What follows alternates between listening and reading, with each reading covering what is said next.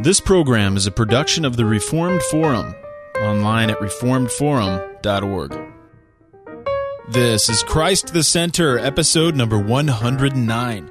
Today we speak with Tim Witmer about shepherding ministry. Christ the Center is listener-supported, and we thank everyone who helps to make this program possible. To read more about how you can contribute, please visit reformedforum.org/donate.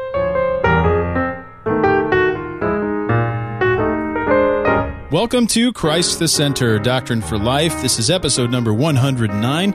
My name is Camden Busey. I have with me Jason Pickard. We're pleased to welcome him back. He is an MDiv student looking forward to future PhD studies somewhere, but he's currently at Westminster Theological Seminary. It's great to have you on, Jason. Thanks, Ken. It's good to be on again. Yeah, he was back on with me a long time ago when we spoke with James White. That was probably a year ago or so. So I'm very pleased to have you back, Jason, and we're also looking forward to the discussion ahead. We have with us Jeff Waddington, who is teacher of the congregation at Calvary OPC in Ringgoes, New Jersey. Hi, Jeff. Hey, how you doing, Camden? It's good to be here. Yeah, I'm glad that you're back on. I'd like to hear your voice, and I'd like to get your input on this subject today. We also have Nick Batzig, who is a church planter just outside Savannah, Georgia, in Richmond Hill. He's with the PCA. How are you doing, Nick? Good, Camden. How are you? Doing well. It's good to hear your voice as well. And we're very pleased today to be welcoming Tim Witmer, who is the department coordinator and professor of practical theology. He also does all sorts of other things at Westminster Theological Seminary. He's also pastor at Crossroads Church in Upper Darby, Pennsylvania. Thank you so much, Dr. Witmer, for joining us. It's a pleasure to have you. Camden, it's great to be with you today. Yeah, we're very excited. We had John Curry on last week. He's also a lecturer in the PT department at Westminster. And today we get to have Dr. Witmer on because Dr. Witmer has written a new book on shepherding and the shepherding ministry, and that is going to be out next week. And as for you who are listening, it is going to be out already, so you'll be able to order it as you hear this. The book is titled The Shepherd Leader, Achieving Effective Shepherding in Your Church, and we are looking forward to speaking about that today. But before we do that, I want to hand things over to Nick, who has a few big announcements, actually, and some conferences that are coming up. Thanks, Camden. I wanted to first mention that the Desiring God conference is going on right now. That'll be over by the time this airs. But there are a few other conferences coming up that our listeners may be interested in. Greenville Presbyterian is having their Nature and Sufficiency of Scripture conference March 9th through the 11th next month. I believe their speakers are going to be, somebody help me out because I'm going to forget some of this. I think Mark Herzer's speaking there, as well as James White, Joey Pipa, Chad Van Dixhorn, David Murray. So that looks like that'll be a good conference. Yeah. Anybody in the Greenville area? Also, Ligonier's West Coast Conference, for those of you that listen in California, that will be March 26th and 27th. R.C. Sproul, John MacArthur, Michael Horton, and a few others. So that looks like it'll be a good conference. Speaking of Chad Van Dixhorn, I know the blogosphere has kind of been blowing up with a post about the release. Reformation Heritage Books did a press release about Van Dixhorn's work being published, some of it being published with Reformation Heritage. And I think among the things that Jay Collier was telling me, they are going to publish for the first time ever a critical text of the Confession of Faith, Larger and Shorter Catechism. I think I'm correct in saying the catechisms as well, which has never been printed before. So this will be the most raw form of the Westminster Standards ever published. So that's going to be pretty exciting, as well as they're going to do 6 monographs of different works written by certain divines that have not been published since the 17th century. So there's a lot of great stuff coming out, facsimiles of some works that have been republished, others that haven't. And so we just want to encourage our listeners to be on the lookout for Reformation Heritage Books publications in accord with the Westminster Assembly Project and the work of Chad Van Dixhorn. That's excellent. There's a lot of news right there and a lot of big things, and we are very much looking forward to the work that Chad Van Dixhorn has done and that is going to be published by Reformation Heritage Books. And, man, it's a great time to be a Presbyterian, isn't it? Mm. It is. And I think Van Dixhorn is going to publish the minutes. Somebody correct me, but I've heard that it's going to be published with Oxford Press. Is that right? That's correct. It's something like 5 volumes. Is that? I believe that's the number. And I'm not sure if it's coming out in June or if he'll be finished in June, but all the hard work is coming to an end pretty soon, and we're going to reap the benefits of that. Mm-hmm. Absolutely. Well, speaking of Presbyterianism, that transitions us nicely over into our discussion today. We're speaking about this new book, The Shepherd Leader, Achieving Effective Shepherding in Your Church by Dr. Tim Witmer, who is professor of practical theology at Westminster Theological Seminary. Dr. Witmer, I took your class on the shepherding ministry about a year ago, and Jason, who's on the panel today, just took it, I believe, last semester. And we very much enjoyed it. I liked it a lot, and I'm good so to hear. Well, yes, yeah, it was a good class, and I learned quite a bit. And I thought it was very effective and formative for me, just as I looked at our church and as at future pastoral ministry.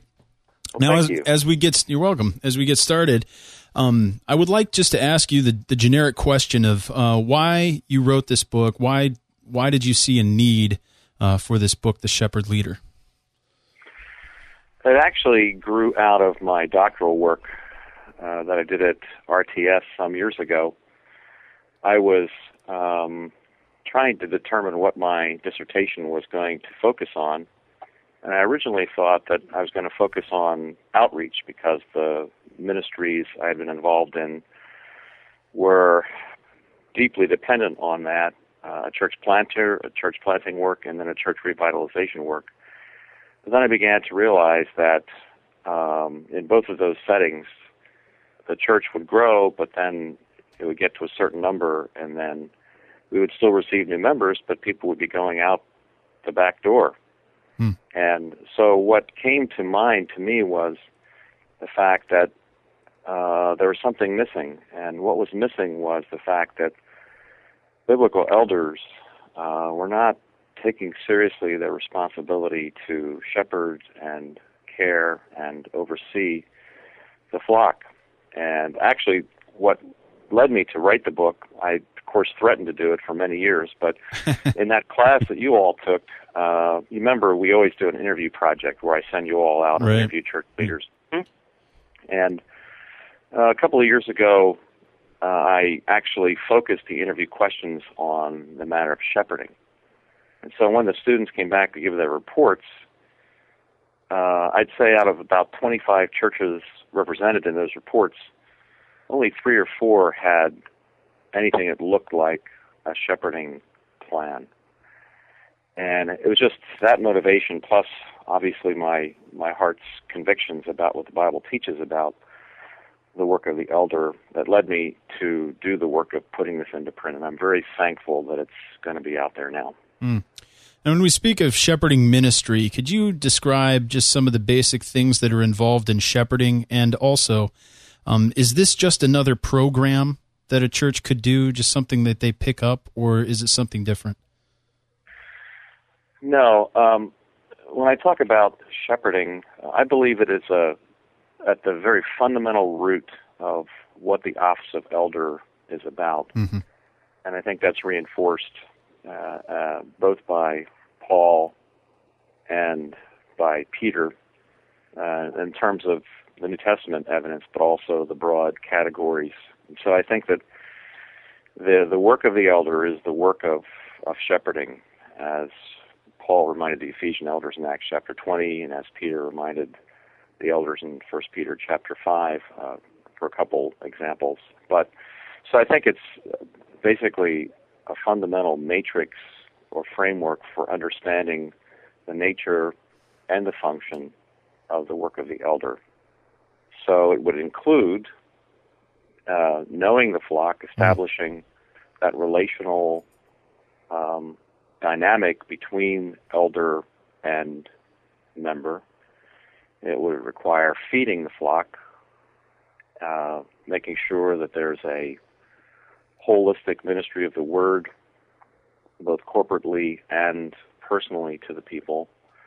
leading the flock. And I think that's where, when most people think, especially in our circles, think about the work of the elder, they think about leading. They think about decision-making. They think about sitting at a meeting once a month.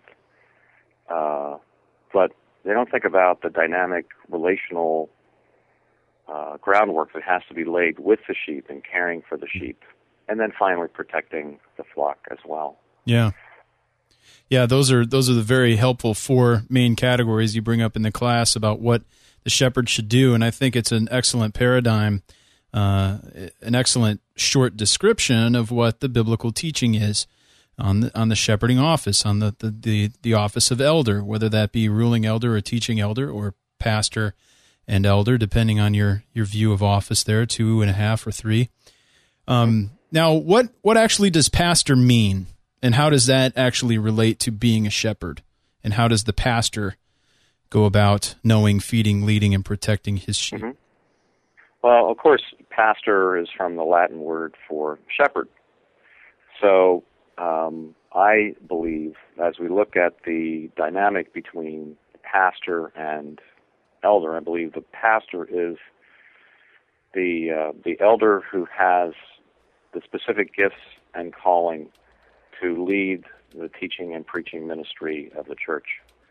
And so, as many have said, I therefore think that the pastor or teaching elder is the primus inter pares, the first among equals, among the leadership team. But I think the scriptures are clear that there's a parity, there's a partnership in leading the congregation in shepherding the flock, which is shared by the elders of the church, whether they be ruling elders or teaching elders. And perhaps one of the things that this leads to practically is that many times pastors are looked to as the primary shepherds of the flock. And, first among equals, that's true, but if their fundamental role, due to their giftedness and calling, is in feeding the flock through the ministry of the word, then it actually leads logically to the fact that the other elders should be carrying quite a significant load of that personal, relational shepherding the flock, so the pastor will have more time to minister the word. Yeah, that's natural, and too often the pastors also by default looked at as sort of the CEO, right? Or rather, that's not at all the Presbyterian model here. Can I jump in here for Please?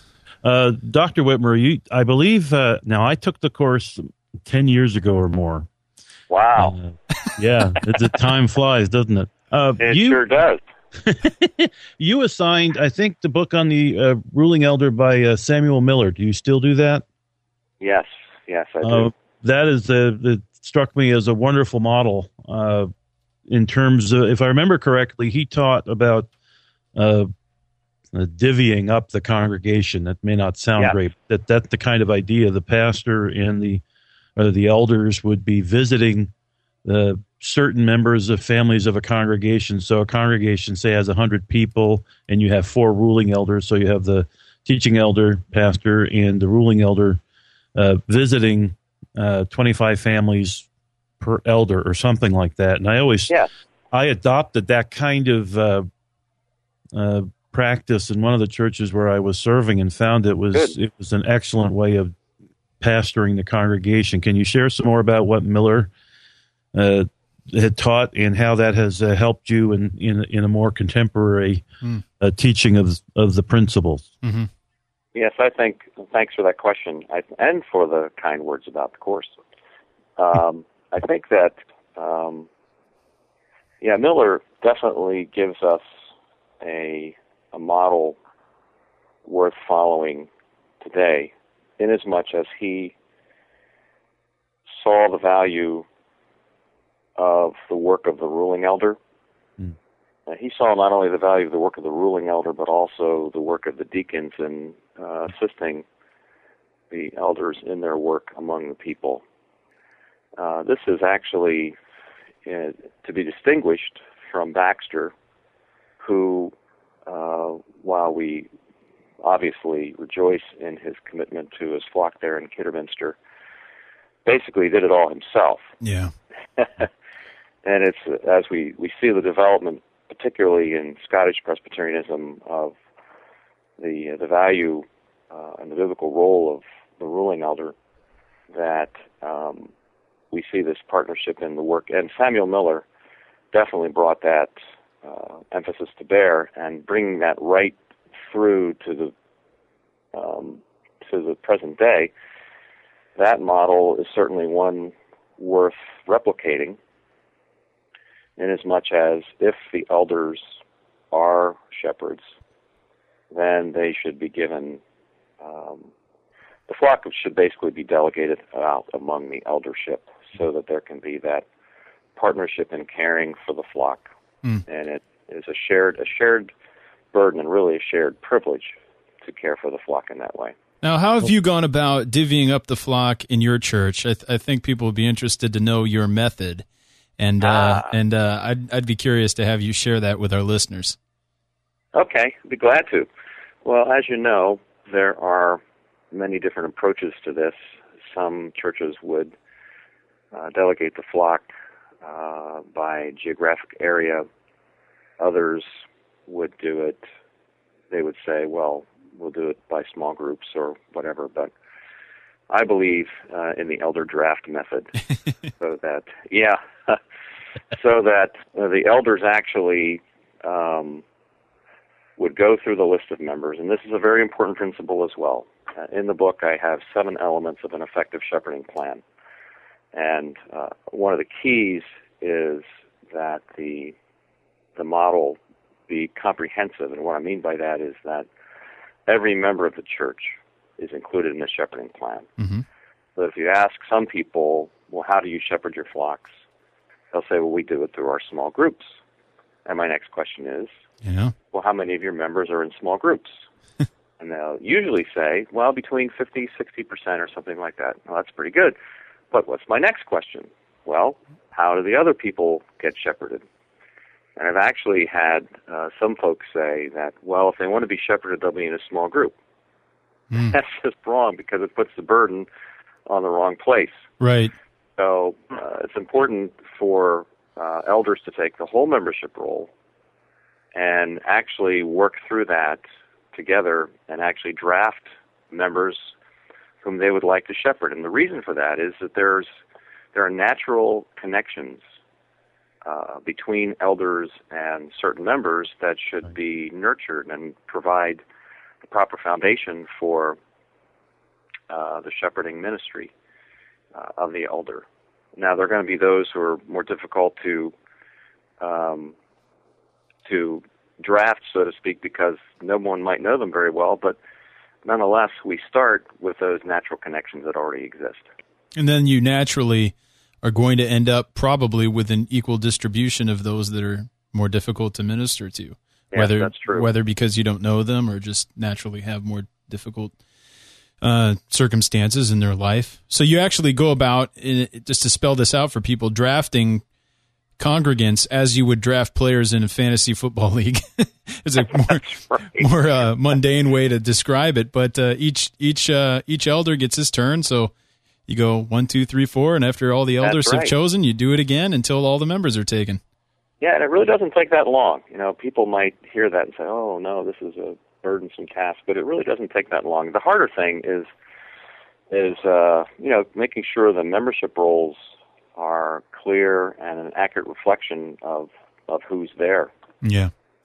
That's always a difficult thing with any church, and oftentimes you have people that have been on the rolls for years and years and have moved away a long time ago or haven't attended anywhere, and no one's followed up on them. And that leads me to my next question for you is, how do you keep tabs on your people? I know you try to keep attendance, or at least you notice, and then you actually keep records of if people are at the church, not to try to be the taskmaster, but just so that you notice people and you're able to follow up on them. Is that correct? That is correct. And basically, one of the commitments that I think is important is regular contact between elders and their sheep. And speaking about how to address that, I think many congregations and many leaders limit themselves to a visitation program. That's not bad, but I would suggest that those visits are not often enough to be effective and to effectively establish a relational dynamic between the elder and the member. And so I advocate using that invention we call the telephone as a means to provide regular. Our elders actually are committed to contact their sheep every month in a dedicated shepherding phone call. And when some people hear that, they think that, well, gee, we identify phone calls with telemarketers and political campaigns. But there is a difference when someone's calling you. Well, for example, let me give you this anecdote here. My dentist. When I go to see my dentist, he calls me at home in the evening to see if I'm okay. Really? And whenever I get that phone call, I am shocked, and I say, "Honey, guess who that was?" And she says, "I don't know who." And I say, "It was Dr. Markowitz. He was calling to see how I'm doing." And I don't think we can underestimate, the impact of a phone call that's made for our own well-being and our own good. Sure. So, and I guess the piece about that is that if you miss 1 month, then the longest you'll go without contacting someone is 2 months. Yeah. But if you're into a program of annual visitation and you miss a year... Could be 2 years, yeah. It could be 2 years. And back to your other comment, I just want to lay the foundation for that in terms of how we maintain that ongoing personal contact with the members. We do think it's important to monitor our members' involvement in public worship. When our members join the church, they make a commitment to support the worship and work of the church to the best of their abilities. Mm-hmm. And when I was doing this research many years ago, I asked the question of dozens of pastors. I asked the question, what's the first evidence of a straying sheep? And the number one evidence that they all, well, let's say 95% identified was a change in attendance patterns. Yeah. And the question then was, well, are we in a position to notice if people's attendance patterns change? And so I advocate that part of a good oversight, actually one of the words for elder in the New Testament, overseer, episkopos, is a visual word. And one of the things that we can do, literally, is to watch out and see if there's a change in their attendance patterns. And different churches do that in different ways. They do it with pew pads or tear-off slips from the programs or bulletins. But again, we use what we call the shepherd's view sheet, the eyeball approach, if you will, where we actually have a roll of our members, and we just keep track. And so we know if there's a change in their patterns from week to week, and that's reported to the elders.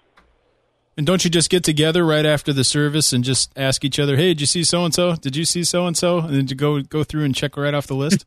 Yeah, that's right. There's a board in one of our offices that has that list. And because we have two services, the staff, the pastoral staff involved on the platform in both services do the bulk of that checking because we can see who's there from the platform and also see who greets us as we say farewell at the end of the service.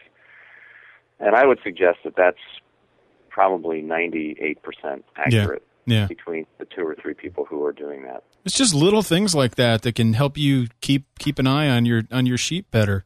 And now, what happens if you notice somebody missed a service or missed two services? What would you recommend in doing in order to keep up with a good, healthy contact and relationship with the sheep? Okay. First of all, that information is provided to the elders of the church. And remember that the elders have a natural vehicle of conversation and communication with the members through their monthly call. And so if there's a change in the attendance pattern, they've already got that natural means of contact. If you ask most people in most churches, when do you usually hear from your elders? Yeah, right. They're going to say, if there's a discipline problem or if they want money. And that's kind of an awkward thing, just to be hearing personally from an elder when there's a problem or a need. Yeah. But when you set up a regular cycle of member contact, you've got a natural vehicle to address these kinds of things, so that if there's a change in the attendance pattern, for example, the elder in his monthly call can reference that and say, hey, Harry, I've noticed that, you've been missing for the last couple of weeks. Is everything okay? And Mm-hmm. Harry will say, oh, yep, everything's fine. We were just under the weather for a week and out of town the next week. Or you might actually be heading off a problem early in the process by Mm-hmm. having that opportunity. So that's why the more frequent contact is so important in my mind. Those things are helpful. I just had two of my elders over last night. They came for their yearly visit, and it was a blessing. And when it's a regularly scheduled thing, only being yearly in our case, a monthly call would be much more effective. But when it's just a regular thing, you don't have this nervousness necessarily, or this anxiety over having the elders over, because you don't necessarily expect them to be trying to bring up some big issue. They just want to check on you and ask you how you're doing, ask you for input about the church and the session and all sorts of things. It's a very natural and healthy thing, and you can actually speak about issues out in the open, and it doesn't have to be some really nasty thing you have to get anxious about. But when the shepherds do their job and they do it continuously and regularly, yes, it becomes kind of just natural, and it's just the body of Christ working together, and it doesn't have to be some official or sanitary type meeting. Well, what I was thinking of was that what this requires is both formal and informal communication and interaction, right? Yeah. What we're saying is that the life of the church and the congregation requires both. And I was just going to comment that when my family and I were members at Calvary Glenside OPC, we had our visits, and we were impressed with the way that at that point the pastor was Reverend Troxel, and the elder David Burkett, who came to visit us. One that came to visit me last night, along with Daryl Hart. They did a wonderful job. And now you have to understand that I had served as a pastor for 8 years in another denomination, so I was paying attention to this, not with a critical eye, but just as fascinated with how they would do the pastoral visit. And I was impressed with the fact that the scripture and prayer was up front. Yep. Rather than at the end when we've talked ourselves out. Or right? both. You can do them both. Right, you can do both, but I was just impressed that they did that. And then, but anyways, it's important that there be communication, both the formal process and, very important, I think, that we stress the informal communication, which makes the formal less scary. There's a sense in which what we're talking about is a discipline in its more than a punishment sense, right? But discipline in a healthy regimen, spiritual regimen. Yeah. Yes, and the way I like to describe that is anybody who's in ministry understands that the sheep will require your attention. Mm-hmm. It's just a question of whether your attention is going to be primarily on the proactive caring side or the reactive discipline side. That's a good point.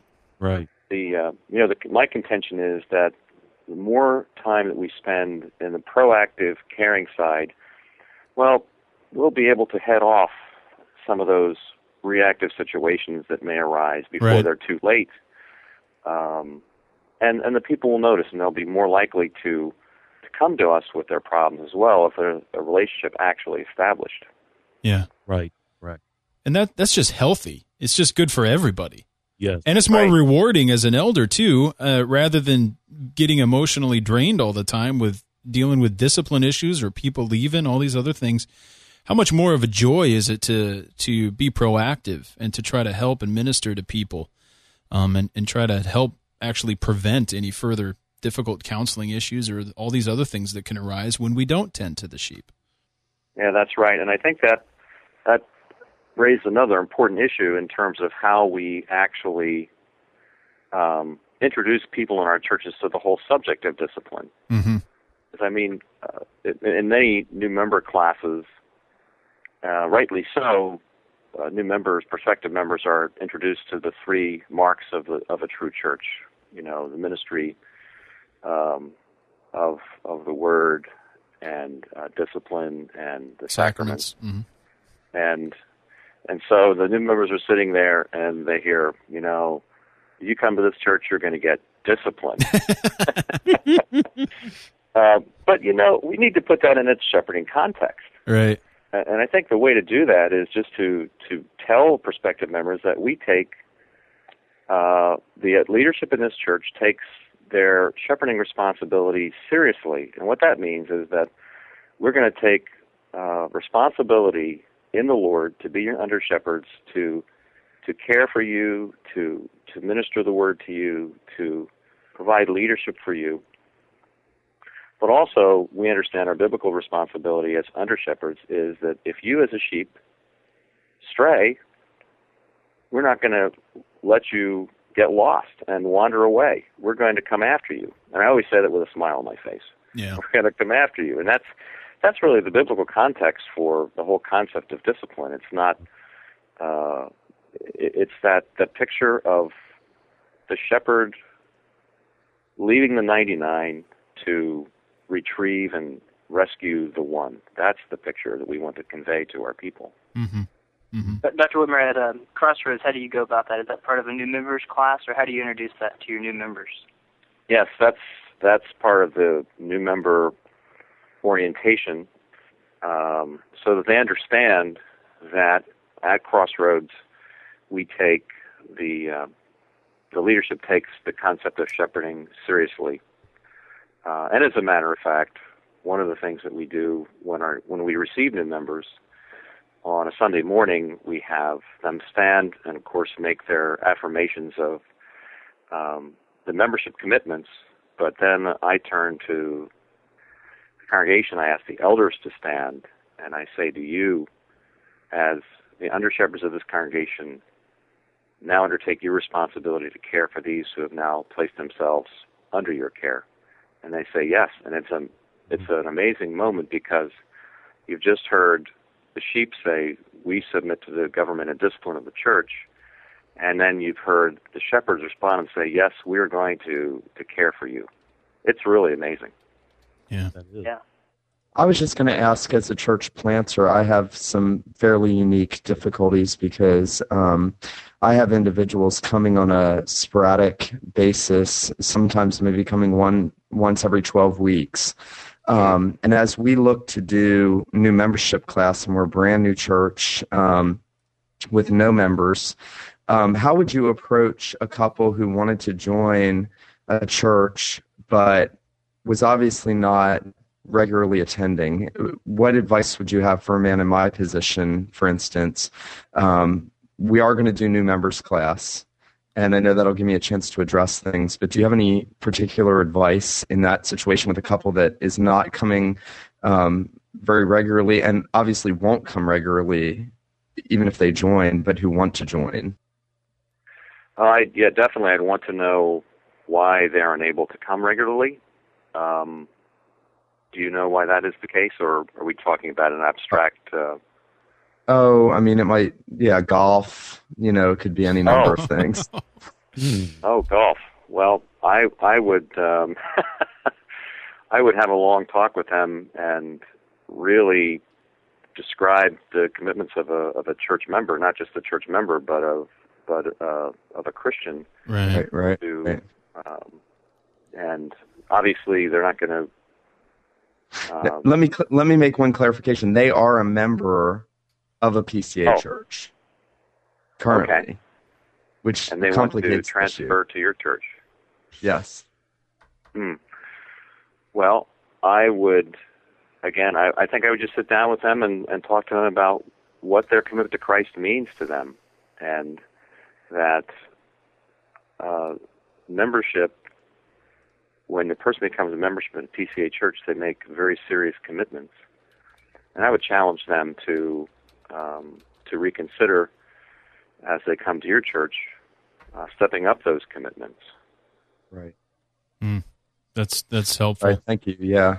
Now, Nick obviously he's in a certain context, being a church planter, but you also have a very specific context, not because your church is a church plant, but could you describe a little bit about your church and the members that come and what makes it a very interesting and unique place? Oh, Crossroads Church is a really great place to be. I've been there for 23 years now.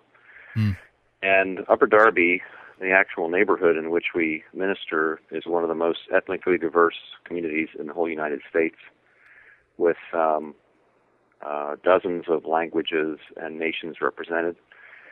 And in fact, a few weeks ago, we received a new member from Trinidad, Tobago, and that new member now brings our number of countries represented by first-generation immigrants to 18. Hey, who says Presbyterians can't minister in multicultural settings? Anyway, who says that? I know. I certainly don't say that. And it's just really been a great thing to see. And now, over the course of time, it took several years for the church actually to reflect the diversity of the community. And it even took longer for the leadership of the church to reflect that diversity. But now we see that diversity in our leadership, our elders and our deacons, as well as in our membership. And it truly is a wonderful place to serve. That's wonderful. And another question I have for you, anyone who's hung around with you for any amount of time knows your position on this issue, but what about elder terms and the very nature of being an elder and the office? Could you just speak to that and share with us your opinions on the subject? Well, I think you're referring to my view of term eldership. Yeah. I think it's an oxymoron to consider a set number of elders or a set number of years. And I don't see any scriptural support for it. The only argument that I've heard for the class system consistently is, so you ask somebody the question, well, why do you have term eldership? And the answer you'll hear more often than any other answer is because it's easier to get rid of a bad elder. That's what I've heard. That's exactly it. Because they rotate off. Now, that's not a very good argument, is it? It's certainly not a biblical argument. What's the flip side of that, though? Becomes the rule, right? But what's the flip side of that? Well, the flip side is that, I think the gifts and calling of God are irrevocable, and when someone is called to serve, if they're gifted and called to serve as an elder, they're going to be serving in that way as long as God allows them to do so. Yeah, and a term eldership gets rid of them too. That's right. That is the flip side. It's exactly right. The class system gets rid of the good elders too. Yeah. How would you feel about a via media about having like a sabbatical for lifelong elders? So every 7 years, not just the teaching elder, but the ruling elders, not all in the same year, obviously, would get a sabbatical. I think that's a great idea, and that's the policy we have in our church, where an officer can take a year off from certain responsibilities. An officer can take a year off from meetings and other kinds of committee responsibilities after 6 years, but even in that 7th year, the shepherding relationship continues. Right. So that the continuity in shepherding will remain ongoing. And I'd say there's one of the key arguments against the whole class system. How can you possibly maintain any continuity in a shepherding relationship with this dramatic change in eldership, leadership every 3 years? Yeah. Right. And now, have you actually found people taking up the sabbatical offer in your church? Not very often. No, they're. Of course, I don't remind them of it very often. But no, they love their people. They love the flock. In fact, I'll let you know that the book is dedicated to both to the officers of Crossroads Church who faithfully shepherd the flock, and also dedicated to my son who, as I say, shepherded his troops through the valley of the shadow of death in Operation Iraqi Freedom. Yeah. But, his son, just to share with you, won, I believe, the Bronze Star, right? That is correct. Yeah. He did. Yeah, so it's nothing to shake your nose at. He's quite a hero. So I enjoy the stories you shared with us, and the description of his award and how he won it was very moving, and something we can learn from just as pastors and elders ourselves. Now, what about false shepherds? You assign several readings, and we read several larger portions of Scripture. We read a biblical theology of shepherding from the IVP series, and we speak a lot about that. I'm thinking of Ezekiel 37, I believe, or 34. I might be 34, getting 34, and others. What is a shepherd not supposed to do? Sometimes it's more helpful to get a description of what we are supposed to do by comparing it to what we're not supposed to do. What do false shepherds do, and what is a false shepherd? Well, Ezekiel 34, former Professor Ray Dillard here used to talk about the texts that terrify. Yeah, and right. I think Ezekiel 34 is one of those texts that should be very sobering to any leader in the church, because it's an indictment against the elders of Israel, who at that time were then experiencing the condemnation and the exile for the sinfulness of the people. And, well, basically it takes those shepherding functions upside and turns them upside down, so that the shepherds don't feed the flock at all, but rather they feed on them. Yeah, they eat them for their own benefit. They don't protect the flock at all, but the sheep are game for wolves and lions, and they don't seek the sheep, and so the sheep are lost and scattered. And basically, it is a self-centered view of leadership, which, of course, biblically speaking, is wrong, because our view of leadership is always servant leadership. And, you can make a connection with what Jesus says in John chapter 10 about the shepherds who are false shepherds because they're hirelings. They don't love the sheep, they're not committed to the sheep, and so the sheep are not well treated, and the sheep are wounded, scattered, and without care.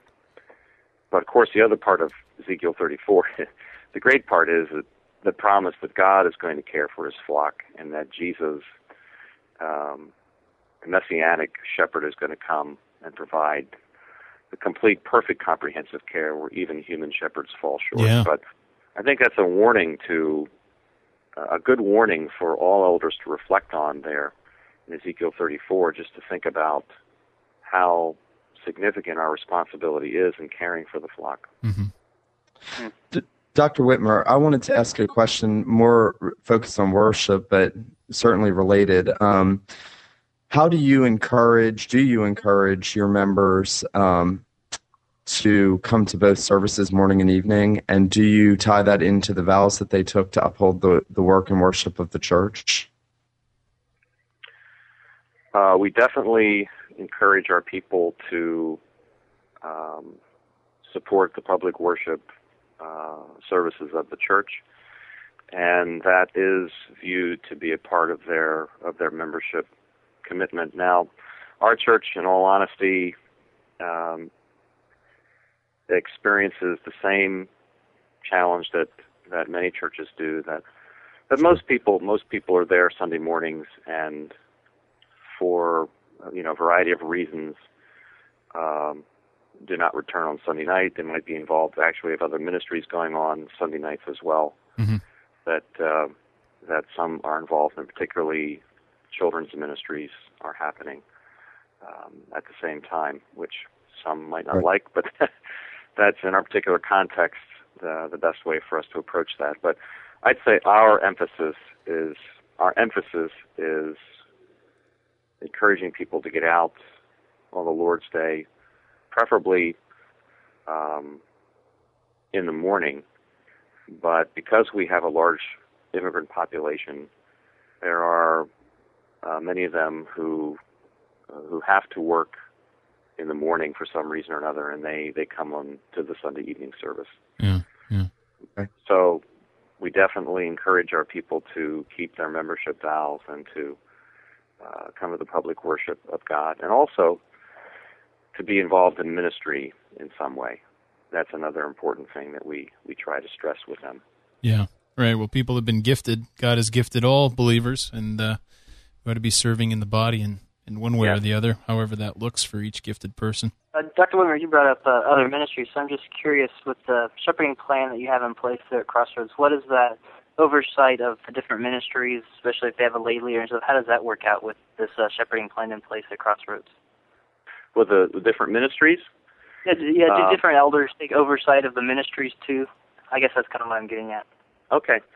I think if you looked at the different ministries of our church, you would see that elders are leading most of them. Not all of them, but obviously all ministries are under the oversight, if not immediately and directly by a single elder, under the oversight of the elders as the leading body of the congregation. But most of the ministries, definitely, we would say, are led by elders, but not all of them. And that's a good thing, because there are many gifted people who are not officers in the church who are leading ministries as well. Sure. Now, before we have to let you go, because of our general time constraints, I wanted to speak to you about the PT department at Westminster in general. Oh, we great. just spoke with John Curry last week, who is a lecturer in practical theology, teaches many of the preaching courses. You likewise teach the first preaching course, and then teach many other courses, such as the one we're speaking about today. What is your philosophy and the school's philosophy regarding practical theology? And should I ask, are the rumors true?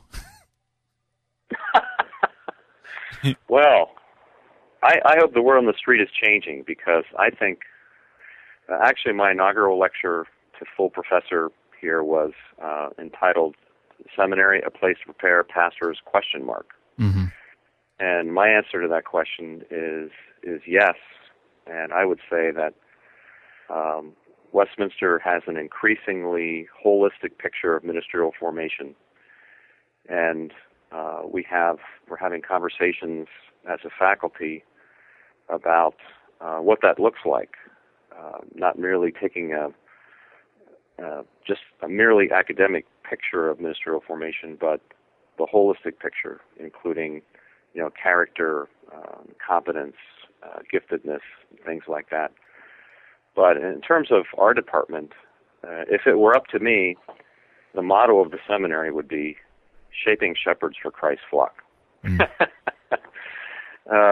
that's really what we're trying to do. We have tried to fit the PT curriculum into that template to show how we are concertedly shaping shepherds in the ministry of the Word, teaching them to feed the flock, and teaching them to lead in other courses, etc. So I'm very encouraged. I've always thought that Westminster had the best biblical and theological training in the world, and it was left to PT to catch up. I think we're catching up.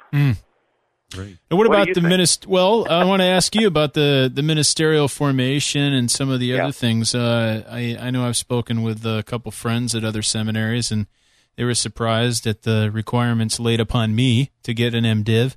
What are some of the things that you require the MDiv that some people might be surprised about? What they might be surprised about. Well, I think that the mentored ministry is a very, very important piece of what we do. Sure.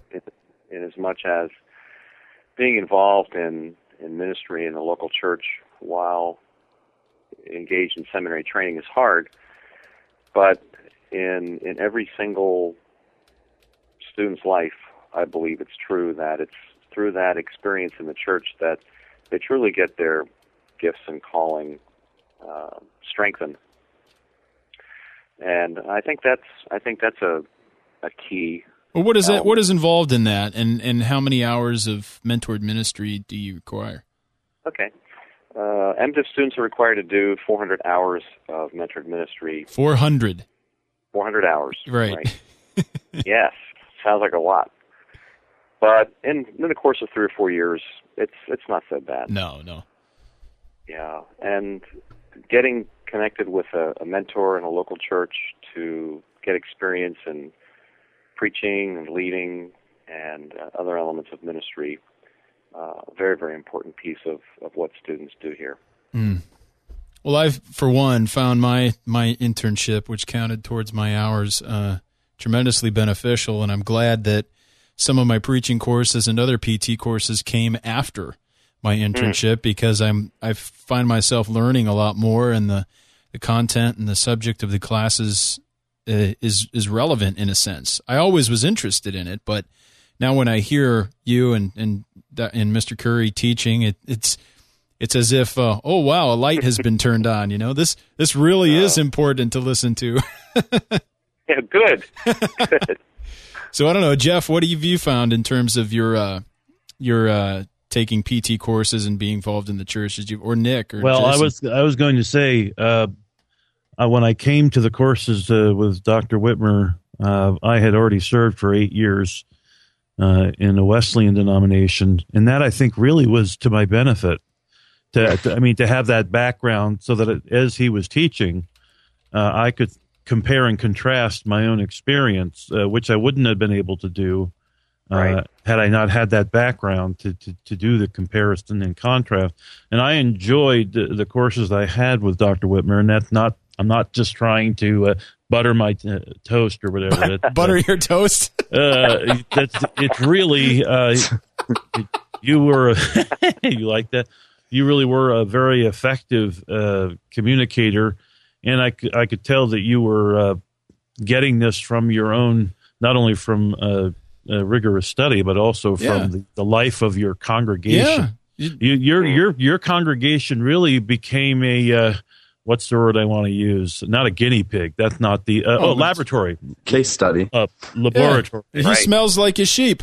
And that's it's a good thing, and it's useful when you're teaching PT to smell like your sheep. I mean, it's important. Well, that's very encouraging. Thanks. Yeah, Camden, I wanted to say that while I didn't go to Westminster, I went to Greenville. We had a lot of practical theology. Absolutely, I have some excellent teachers there. I was very active in churches. I tried to preach as much as I could. I tried to do other ministries. I did 2 summers at the Boardwalk Chapel in Wildwood, New Jersey, and that was indispensable training, right? I think, and I was surprised how many guys in seminary preparing for pastoral ministry didn't want to do practical, hands-on ministry in school. And I understand that the challenge with the heavy academic load, especially at Westminster and Greenville and other academic schools, but I think it's indispensable. I think you have to have it. Yeah, it's important. Absolutely. Now, just one last thing. Now, are you going to be attending the shepherding conference out in California, or are you just going to be attending in book form? I'm just attending in book form. Okay. Could you describe or tell us a little bit about that conference and about the wonderful news you heard recently? Well, yes. your listeners might well be aware that John MacArthur has a Shepherd's Conference every year. And basically, their elders review different materials that have come out, I guess, over the past year or two, and they selected my book as one that's going to be distributed to all the attendees this year. So I'm very excited about that. Yeah. Hopefully, that's several thousand, isn't it? I think ordered 3,500 copies. Wow, that's great. Oh. Yeah, so hopefully the biblical cause of shepherding elders will spread far and wide, even beyond our own constituencies. No, amen to that. It's so important in the shepherding ministry, and every church must do it. It's an imperative.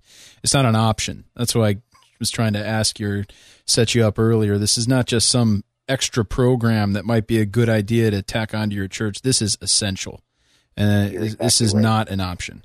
Now, it might, the details are different for each congregation, but hands down, the elders and the pastor, everybody needs to be shepherding their flock. And if they're not, they're failing. They're not living up to their calling as an officer. And so this book is excellent. If you're going to the Shepherd's Conference, you're going to get a copy. Buy another one and hand it out to somebody. And take a look at this. We want to promote this because it's so important. And people know the difference. People want to be shepherded. And people know when they're not being shepherded, and they know when they're being shepherded well. And it's a good thing. And so we want to encourage that as well and do what we can to promote a good and healthy shepherding ministry, not just in Presbyterianism, but in other walks or in other expressions of the faith as well. Right. Well, Dr. Witmer, thank you so much for joining us. It's been our desire to have you on for a while now, so we're so excited to actually sit down and record with you. And thank you so much, and thank you for your work, not only at Crossroads, but also at Westminster. Hey, thanks a lot. Really appreciate it. It's been a pleasure to be with you. Yeah, well, you can check us out online at reformedforum.org, and there you can find links to Nick's site, feedingonchrist.com, and all the other programs and things that we're doing on the Internet. And visit us there and send us a note. You can either send us a voicemail at 440-97-FORUM, or you can email us at mail@reformedforum.org. We thank you so much for listening, and we hope you join us again next time. Christ the center.